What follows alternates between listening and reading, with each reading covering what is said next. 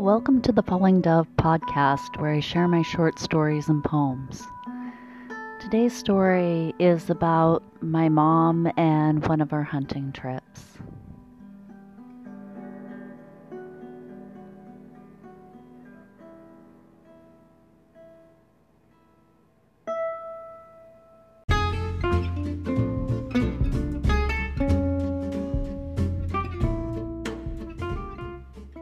Eloise's first deer.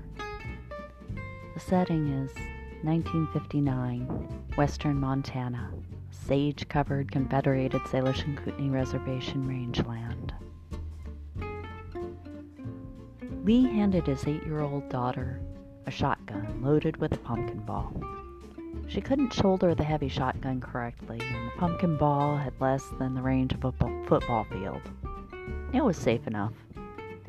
His thinking was that he would send Eloise down one side of the hill while he quietly went down the other, hoping that she would scare all the deer his way. She would believe that she was a mighty deer hunter while she was flushing them all his way. Brilliant, he congratulated himself in advance. Actually, his dad had used him the same way when he was a young hunter, so the trick wasn't really original. Lee had just paid his dues, and he deserved the beautiful doe he was about to plug. It was doe season. It was autumn, breeding season. "What do I do if I see a deer?" Eloise asked. "Point the barrel towards it and pull the trigger," Lee said with a wink. But he doubted the awkward and loud little kid would see a deer. The possibility of her actually shooting one never even crossed his mind. Eloise began her descent with a wide front toothless smile. "Good luck," Lee called to her as he began his trek down the other side of the hill. A good 15 minutes passed. Boom! Blasts the shotgun that was loaded with a pumpkin ball. Lee came running towards the blast, running towards his daughter, running towards the fear that she had fallen and set off the shotgun and hurt herself, running toward the reality of an 8-year-old girl standing over an 8-point buck she shot dead. "Shit," said Lee. The buck was in rut. The neck was swollen with hormonal macho deer smell. Eloise was so proud. "It's a buck. We're doe hunting." Lee pulled out his hunting knife and began quartering and dressing the deer. He was angry. It wasn't her fault. It was her fault. Shit!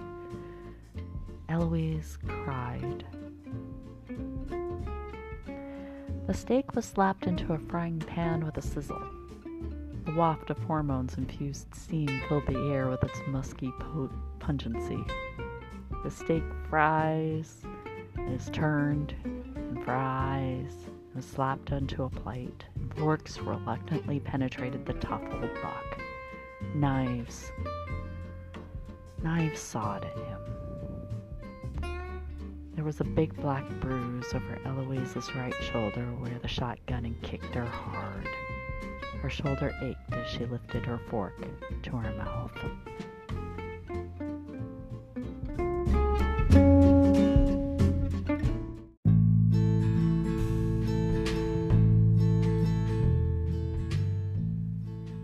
A moose hunt with two tails.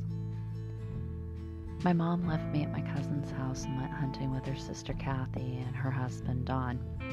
My mom and my aunt are tribal members, so hunting is loosely regulated, but Don isn't a member, and so he shouldn't have gone with them, technically, legally. It was very late before they came home again, and my mom wasn't with them. They had dropped her off at the hospital before they dropped the moose off at White's Meats to be butchered. And this is how my mom tells the story about what happened.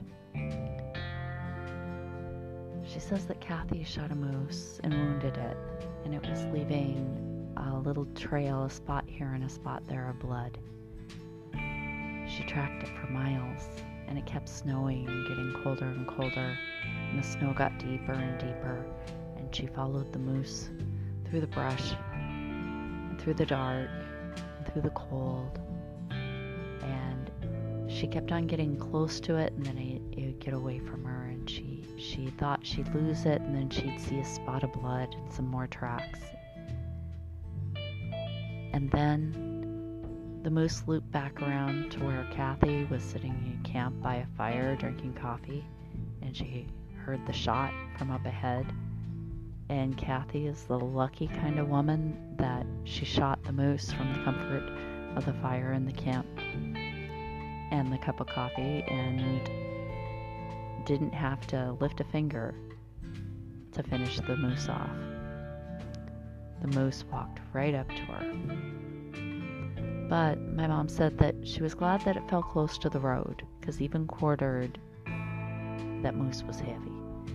And it was so big that when they cut its head off, she could make a fist and run it down her windpipe. It was a cow, and she'd heard stories that cow moose was so big and it had been attacking fishermen in the area. But my mom had to go to the hospital afterwards because she froze her lungs. And that's kind of what my mom's story was.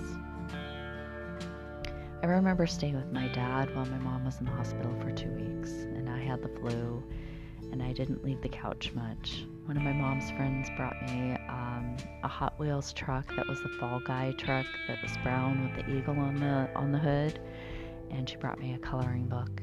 I drove my truck all over my mom's bedspread when I went to visit her in the hospital.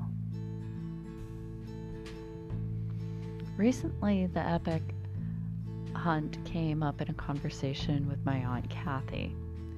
Well, at least I'm the hero of the story, but that's not the way it happened, said Kathy.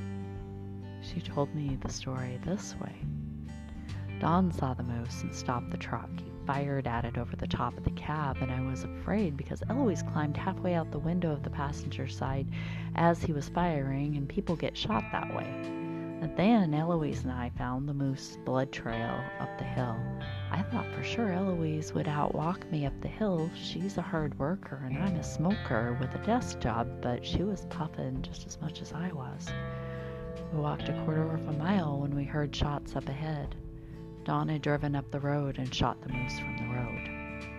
So I asked my mom about the story, and she said, when I told my parents what happened, they threw a fit about Kathy and me going hunting with Don.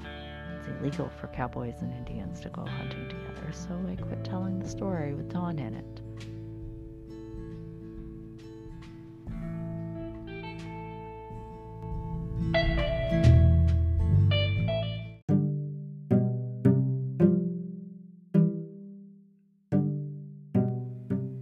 My mom would normally go hunting in Fairy Basin. She was really lucky about getting the tribal lottery draws to hunt the tribal herd there. She talked about seeing elk with racks the size of the back of a chip truck, as she described them.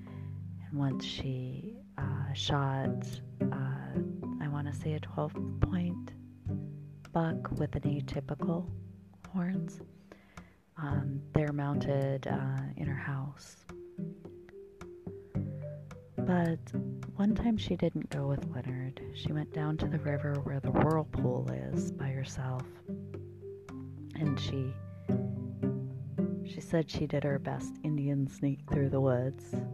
And had her 30-06 with her, and she was hoping to, I want to say get a large buck, but she had a certain kind of deer in mind. But two little spiked does followed behind her, and she would sneak through the brush as well as she could, and they would come right up behind her, and she'd go, "Shoo, go away." And they would blow air through their noses at her, and she says that's how deer laugh at you. And my mom would sneak forward a little bit further, and these two spiked does would follow her, and she'd go, "Shh, go away," try to scare them off, and they would blow air through their noses at her again.